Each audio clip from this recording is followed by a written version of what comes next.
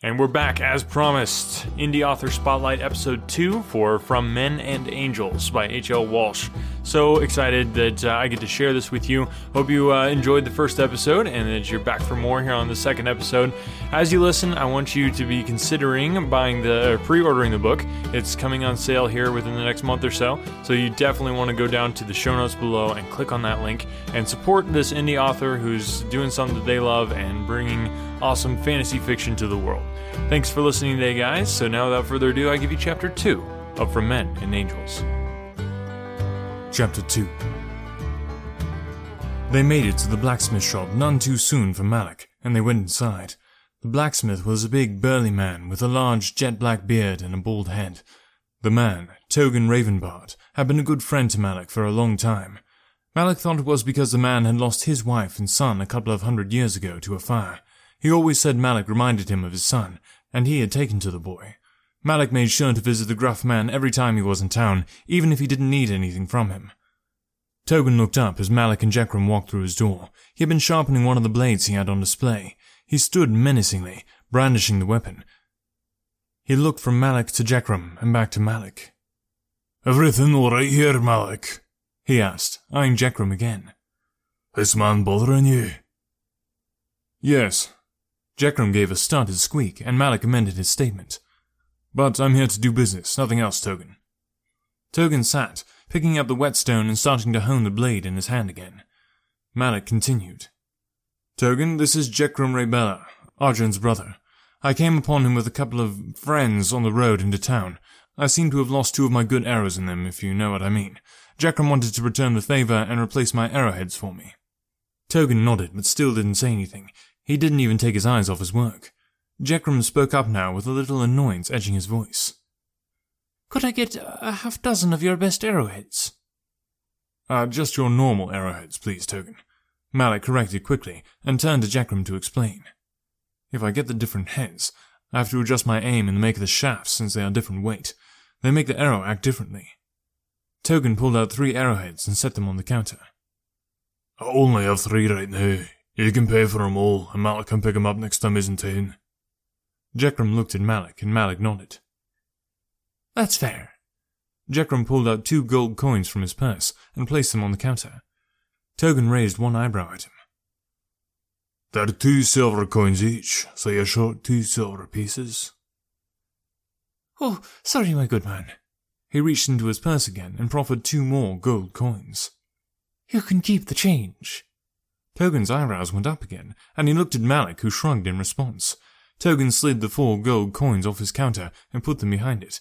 He sat back down, grabbing a sword of his display, and began sharpening again. Malik and Jekrom turned and left the building. When the door had shut behind them, Jekrom spoke. "Cheery fellow, isn't he?" It was a rhetorical question. "He'll warm up a little once you get to know him, but yes, to most he doesn't talk much," Malik explained. "Well, this is where we part ways, I think. I'll see you in the morning at your farm." Malik again offered his hand as a parting gesture, and Jekrom took it and then turned and walked away. He watched Jekrom until he was out of sight, then turned and went back inside the blacksmith's shop. Togan had his feet propped up on the counter now, obviously finished sharpening the sword he had out just moments ago. "How'd you end up saddled with him?" he asked. "He asked for my services hunting out at his new farm. Since he was kin to Arjun, I agreed." Malik walked around the other side of the counter and sat in a chair opposite Togan. "Could you believe he didn't think I was a hunter?" "Malik, you're still young." Togan took a fatherly tone with him. "You're not even 21 yet." "What's your point? I'm the best hunter this side of Pangor River, and you know it," he objected. "Malik, you know better than to be prideful," Togan admonished. "You know people outside the valley don't know a thing about you. You're a great hunter, but just a hunter. You've never been out of this area.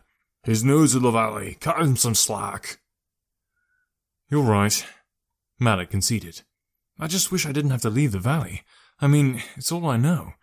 Can I count on you to check my parents' cottage here and there? Make sure it's standing when I get back?" "Of course, but I thought you had the Raybellas and Wervins watching over it," Togan asked, confused. "I do. I just thought they might not have enough time to check on it, and a third person with eyes on it would be a good idea," he replied. "Malik, you're too worried about leaving." Togan shook his head at him and chuckled, a chuckle that rumbled through his chest, low and warm. You're not gonna miss much, and nothing's gonna change while you're gone.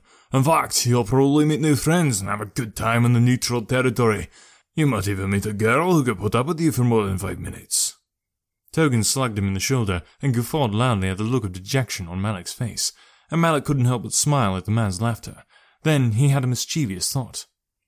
What about you? I mean, you've been making eyes at Marina for almost a year now. When are you going to start doing something about that? Malik gave him a half-smile as Togan pretended to be confused. Oh, you're talking about the waitress at the tavern.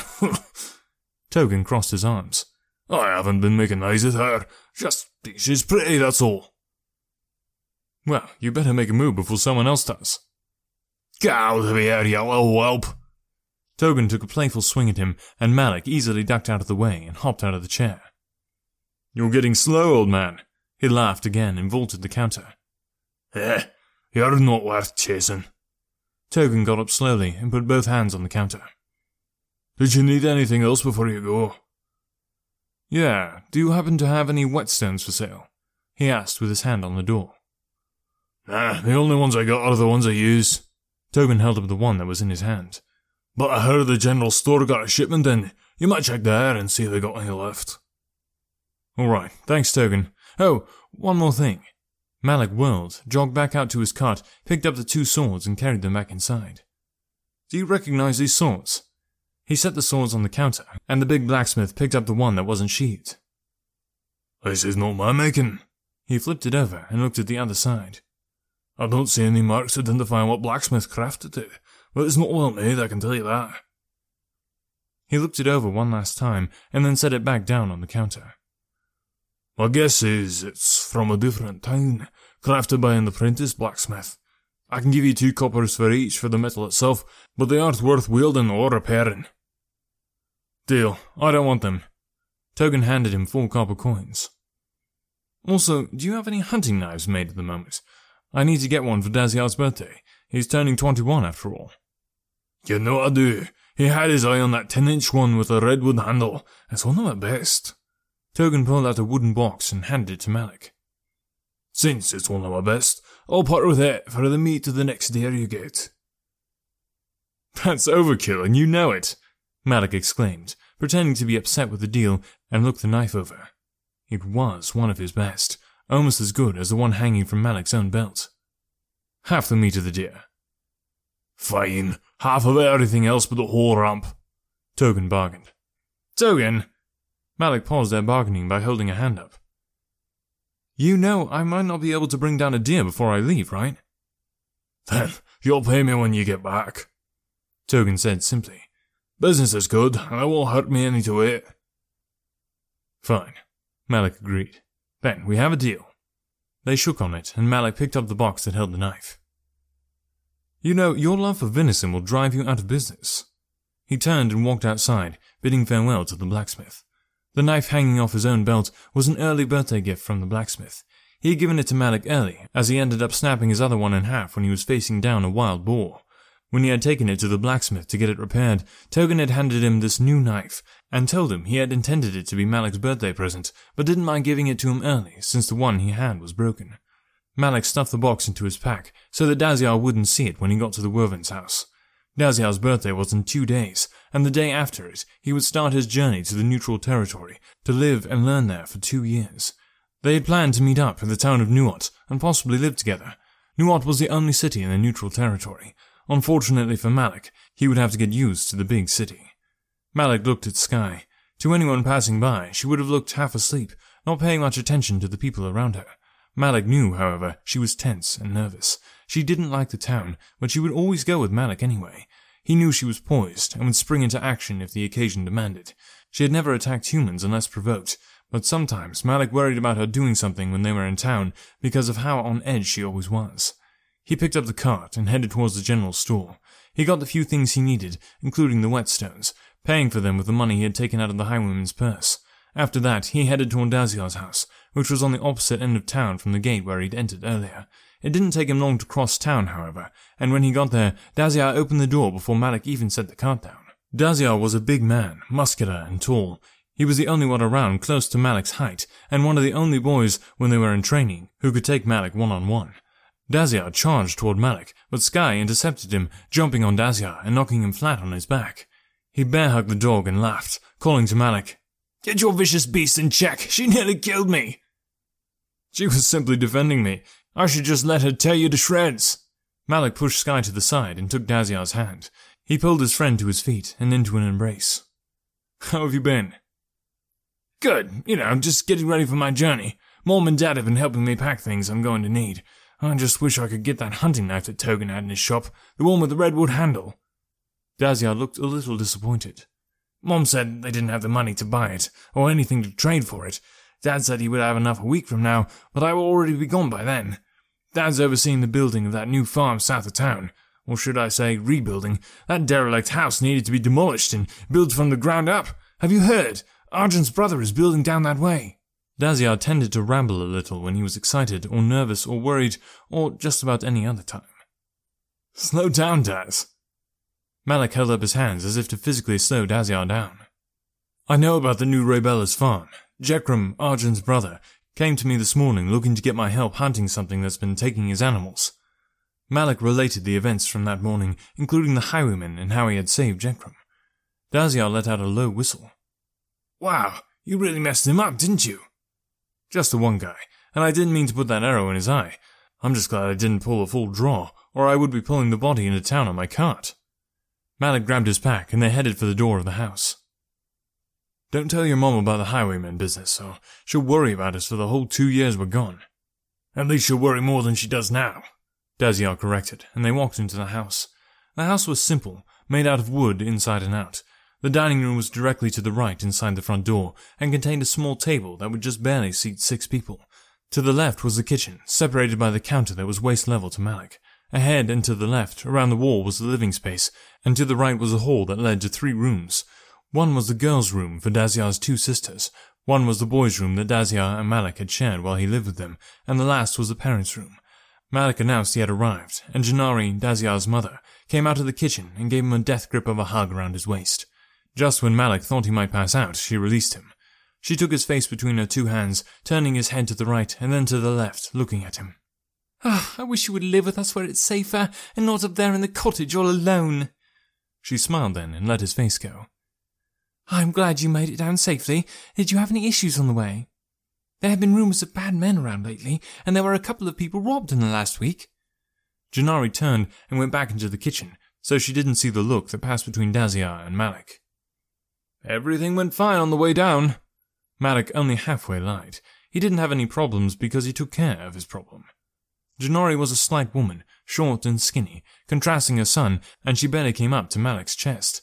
Daniel, Daziar's father, was also not very tall, but still heartily built, like Daziar. Malik didn't know where Daziar's height came from, but they'd always joked that he had simply been trying to keep up with Malik as they grew up together. Daniel came in just then from one of the back rooms with Daziar's 2 sisters on his heels. Both of the girls looked almost exactly alike, though they weren't twins. The biggest difference was one had brown hair and the other was blonde. They both had the build of their mother, and probably wouldn't get too much taller. "Mal!" They both shouted and ran around their dad to hug Malik. Malik knelt down and hugged them both, one in each arm, and then picked them up, turning it into a bear hug. He sat them down after a couple of moments. "Malik," Daniel said in his gravelly voice, "it's been too long." They clasped each other's arms in greeting. "I can't stay long," he said, drawing a disappointed groan from the girls. "I just came by to bid Daz a safe journey and give him his present for his birthday. I won't be able to see him again until I get to Nuot." Malik pulled the box with a hunting knife out of his bag and handed it to Daziar. He took it and looked at his family excitedly, then back to Malik. "You know you didn't have to get me anything, right?" Daziar said, though Malik knew he was saying it to be cordial. "Oh," Malik said with a mischievous grin. "In that case, I'll just return it and get my money back. Open it up, you little softy."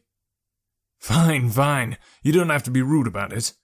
Daziar pulled the box to his chest, as if Malik was going to try and take it from him. He set it on the table to open it. Once he saw what was in the box, he looked up with wide-eyed excitement. "Well, what is it, Daz?" Marletta asked, almost excited as he was. "It's that knife I was wanting from Togan's shop."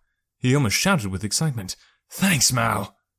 "It must have cost you an arm and a leg." Janari said in her normal, concerned tone. How did you ever pay for it? You know how Togan likes his venison, Malik stated. Mal, you're the best brother I never had. Daziar clasped his arm and pulled him close. When he pulled back, Malik said, Well, I have to keep moving. I'm already behind, and if I want to get back to the cottage before nightfall, I need to go. Let me make you a sandwich for the road, Janari said, and hurried into the kitchen. That's really not necessary, Malik protested. Nonsense, Janari said, and continued pulling out things to make a sandwich. When she was finished, she poured him a flask of water and put the sandwich into a small brown sack before handing it to him. Here you are, Malik. Thanks, Janari. I really appreciate it, Malik responded. He bid them all farewell and gave Emmeline, Marletta, and Janari each another hug. He was sad he had to leave because he didn't know when he would see them again, but he didn't want to be late for 2 reasons. One, it was harder to see the path in the dark, though he had managed several times in the past, and 2, he didn't know if those bandits might be waiting for him to get a little revenge. He was more worried about the second than the first, but he didn't want to tell the Wervines that to make them worry. His last and longest stop for the day was the Rabella's farm. Arjun's farm, that was. North of the city and a couple of miles up. He would be pushing it just to make it in time and get the things he needed. His trip to the farm was uneventful, and as he approached the farm, he marveled once again at the size, thinking to himself, how much land did one man need? Arjun Rabella was a rich man with a large belly. He was kind but hard. He would help someone who would put in the work to help themselves, and he employed many people. Unlike his brothers, he didn't squander his money. Instead, he used it, and coupled with hard work, he multiplied it. He built the largest farm in the valley, and he continued to expand. Malik wondered what it must be like to be that rich, and thought that it could easily make a man stumble. Money seemed to make men do evil things, or become afraid and paranoid. He thought he would probably be happier living the way he did, having enough for what he needed, and maybe a little extra here and there. The sun was low in the sky, and had already started to turn orange. It gave the farm a very peaceful look. The hired hands had already gone in to clean up for dinner, and would be served within the hour. In fact, the only person that Malik could see was Honora Rabella. She was out in one of the fields riding a horse. Malik smiled to himself. She rode that horse for us any chance she got. He knew it was her even from this distance, because she was one of the only girls he knew that rode. Sure, most of them had been taught, but most people didn't have their own horse. She was a day older than Malik and a week younger than Daziar.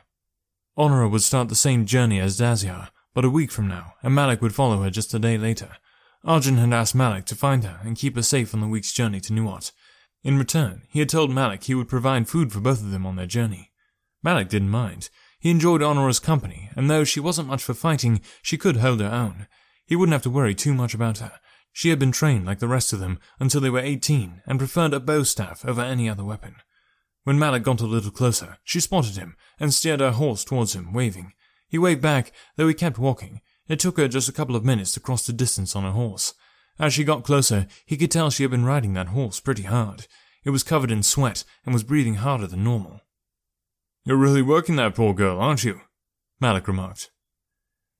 She'll be fine. They're designed to carry people and other heavy loads for a while, and besides, she enjoys running. Honora said in response, and reined in her horse to walk next to him. She does, or you do?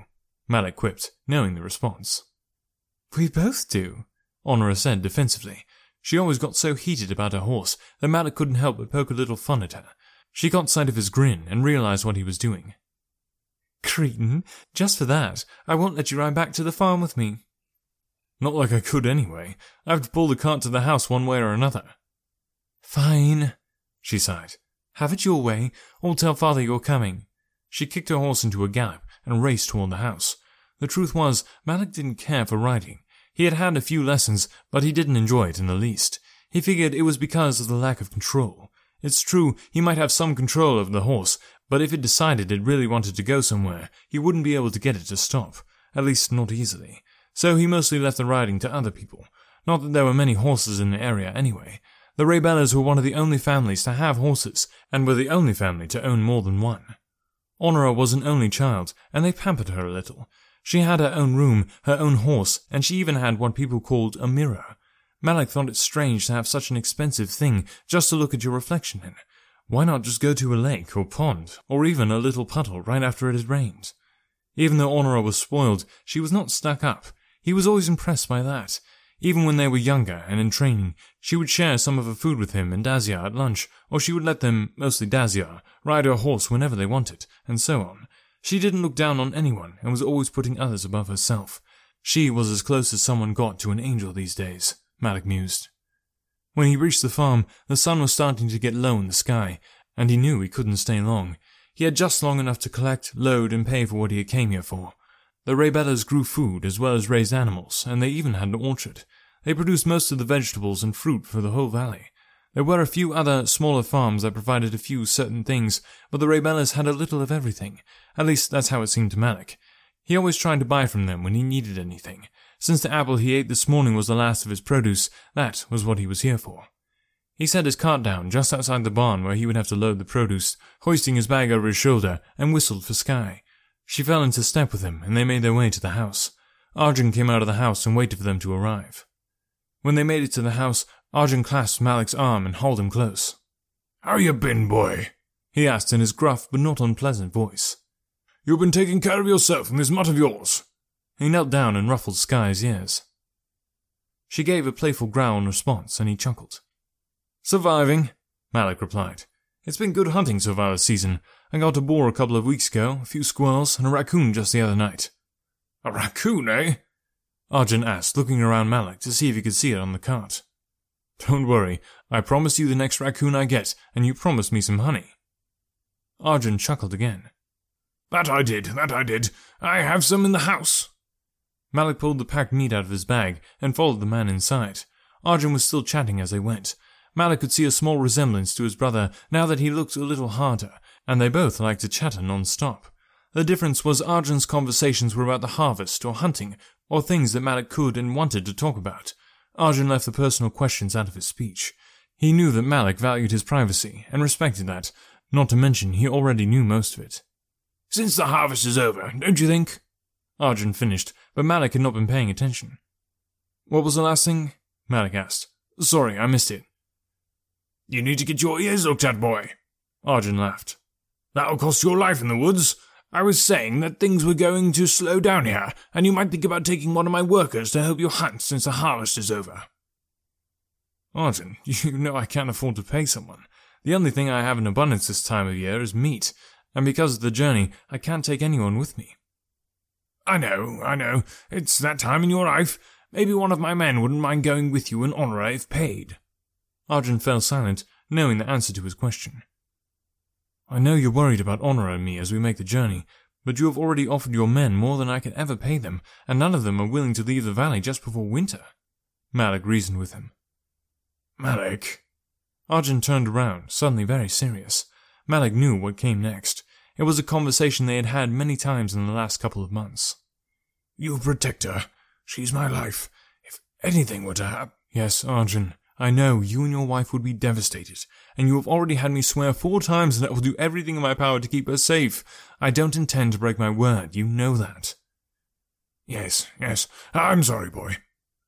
Arjun looked very old and tired for a second. "It's just, I'm her father. I'm supposed to worry about her." "I understand," Malik said. "Nothing is going to happen. We will spend 2 years in Nuat, and then we will be back here. Before you know it, you'll have her riding around the farm again and home for dinner every night." "I pray you're right, though I'm afraid she will want to stay in the city," Arjun said, but a little life returned to him anyway. He stood up straighter and turned back around, barging through the doors to the kitchen. "How many jars do I owe ya?" "Does 4 sound fair?" Malik knew that was too steep a price, but he knew that Arjun always enjoyed a good barter. 4 jars! Arjun was almost shouting, but with a smile all over his face. His wife rushed in to see what the commotion was all about and smiled when she saw Malik. "Mrs. Rayber." Malik started to greet her. "This boy is trying to get 4 jars of honey from me for 1 raccoon, Zara." Arjun interrupted. Zara just smiled a little bigger and said, "Well, darling, if that's too outrageous a price, you shall kick him and his raccoon out." Arjun's face was a picture of shock, but he gained his composure quickly. "Well, don't be too hasty. That raccoon is a pretty big one." He turned toward Malik again, chewing on his cheek as if he were thinking hard. "I'll give you 2 jars of honey for it." It was Malik's turn to play the indignant part. "Only 2 jars? I put a lot of work into that animal, and if you're going to swindle me like that, I'll take my business elsewhere." Malik started to walk around Arjun, and the man got in his way. Fine, fine. You're a hard man to deal with, but I'll give you 2 jars, and... He paused for dramatic effect. "I'll throw in some honeycomb candy I made from it." This was the outcome Malik had intended to reach. It was fair, and both parties had a good time getting to this point of agreement. Deal. Malik put out his hand, and Arjun took it with hesitation. "I'll go get the honey out of the pantry." He turned and started walking away, still giving directions as he went. "Give the meat to Zara, and she will put it away." His voice was pretty distant now, but he could still be heard. "I assume it's already preserved?" "Yes, with my blend of seasonings as well," Malik called in answer, handing the bag to Zara. "Someday you're going to have to tell me what you put on that meat to make it so good," Arjun called again from the pantry. "Oh no, I don't. That's my blend that I've come up with, and a herd of wild horses couldn't pull it out of me," Malik shouted back, winking at Zara, who smiled back, amused with her husband. "Fine," Arjun conceded. "I guess I'll just have to continue to do business with you." Malik looked out of the window and saw that the sun had almost set. He turned back to Arjun as he came back in with the honey. "Also, I need these." Malik handed him a list of items that he needed to buy from him. "And if you have any chicken feathers, I need to make some more arrows." "No problem." Arjun called for one of his hired hands and handed him the list, telling him about the addition. "John will go get the things you require. That'll be 5 silver coins." Malik handed him the equivalent of 5 silvers and looked out of the window again. He might have half the light he needed for the trip home. "Well, I must be off. The sun is setting, and I have to get home soon. The woods aren't the safest place to be after dark, so the earlier I leave, the better." "Are you sure you will be safe by yourself?" Zara asked, worried. "You're right. It's dangerous out there. You could just stay here with us and head back in the morning." No, I wouldn't want to intrude, and besides, I have a few things to square away before the morning." Malik politely declined as he took the honey from Arjun. "I will be heading to your brother's farm in the morning. Thank you for your kind offer, though, and I always have Sky to protect me." "My brother?" Arjun asked. "What's he got you doing?" "He's had a few animals taken," Malik explained. "I've got to find out what's taking them and kill it." "Huh," Arjun grunted. "I wonder he didn't ask me. Well, no matter. Be patient with my brother. He is used to easy life and being on top. He won't take kindly to being ordered around. To tell you the truth, he's a little rude at times." "Really? I hadn't noticed," Malik retorted dryly. "You spent some time with him?" Arjun raised a brow. "I saved him from a couple of bandits on the road and walked to town with him," Malik explained. "Would you believe that he yelled at me after I saved his life?" "I believe it," Arjun said, but Zara looked shocked. "Though it was probably because he was more scared and powerless than anything. How can I repay you for saving my brother?" "Oh, not you too," Malik lamented. "Your brother practically wanted to buy me a whole store in town. I would have done the same for anyone, and I don't want any payment for it." "All right, fine," Arjun said, holding up his hand in surrender. "Well, let me get you a 3rd bottle of honey at least. I know how much trouble my brother can be." "Fine," Malik conceded. "But you don't owe me anything, all right?" "Well, just take it as an early birthday present," Zara said, and then her tone turned to one of warning. "And you be careful. I don't want to find out in a few days that you got killed by those same highwaymen. They might be looking for payback." "Don't worry, I will." Malik put the 3rd jar of honey in his sack and said goodbye. He walked out of the door just as Honora was walking up the front porch. Sky was lying to Malik's right, lazily looking between them, not bothering to raise her head. "Are you leaving so soon?" Honora asked in surprise. Malik briefly recounted the story of the bandits as his reason for leaving. "I don't want to be out too late, and they will have more cover to ambush me if that is their plan." "Fine." Honora looked disappointed. "I just wish you could stay through dinner at least." "I have to be up early to help your uncle track and hopefully kill whatever has been plaguing him," he replied, "or I might have stayed." "Well, be careful. I don't want you getting hurt before we head out on the journey." "Don't worry, I haven't met anything yet that I can't handle." Honora's face turned from worried to playfully aghast in the blink of an eye. She shoved him and started berating him. "Malik Tresh, you're getting too big of a head. Soon you'll think you can take on a demon and win." "You never know, maybe I can." Malik gave her a playful shove back. You boys and your egos. Well, fine then, get out of here, and you better come back in one piece to see me off. I guess I might be able to make it to that, but you know that I'll be making the trip with you not a day later, right? Honora rolled her eyes. Yeah, I remember. Those are going to be an insufferable 2 weeks, to be sure. I agree, since I'll be protecting this innocent little damsel who seems to enjoy whining. With that, Honora took a swing at him and missed, as he had already turned and bounded off the porch. Malik, come back and take your medicine, she yelled after him as he and Sky ran to the cart. He arrived at the cart just as John was putting a second large bag on his cart. John had worked for the Raybella family for as long as Malik could remember. He was almost a part of the Raybella family, even taking meals with them at their table. The man didn't say much, but Malik liked him. The first of the 2 bags that John set on the cart would be flour, and the second would be fruit and vegetables for his week. He still had plenty of oil at the house. That seemed to run out a lot slower, especially since he could substitute it with some of the fat from the animals he killed. Thanks. He shook the man's hand and headed out. Sky now walked beside him. The road forked not far out from the Raybella's farm, and he took the right branch that would cut through the country toward his cottage and skip Brightwood. This would take off about a half hour, and the trouble of getting them to open the gates. As he headed up the hill to his cottage, the sun had finally gone behind the trees and darkness was falling fast. He tried to keep up a good pace, but he was headed uphill, so he was forced to slow down. He also had to be careful as he approached the tree line, as he couldn't tell who might be hiding there. He was well aware that the highwayman from earlier that day could be waiting there. As he passed under the first tree, he was breathing heavily and soaked with sweat, despite the cold nip in the air. It was fully dark now, and under that canopy of trees, the light of the moon and stars was snuffed out. He stopped for a moment to let his eyes adjust, and to take a drink of water from the flask he had gotten from the Wervins. The sandwich was long gone by now, and he was starting to get hungry again. However, all his senses were on high alert for any signs of danger. Sky was sitting next to him, and was on high alert as well, though she hadn't made a sound, which was good. He gave her a drink of water, then picked up the cart to move on. They walked for a way without a sound, save for the crunching of Malik's boots, the silent padding of Sky's paws, and the creaking of the cart as it rolled along behind him. As they got closer to the cottage, he started to hear something. A few steps closer, and he recognized the sound as muffled voices. Sky's hackles raised, and a low growl emitted from deep within her throat. Malik put his hand out to his side in front of her, letting her know to wait. He set the cart down as quietly as he could. He came around to a bend to see the outline of the cottage. There were torches flickering in the windows. He stayed close to the trees, hoping to hide his presence until he was at the cottage. As he got closer, he could see that the cottage door was open, but he still couldn't see anyone. He almost laughed when he realized whoever was in his home had not bothered to leave a lookout.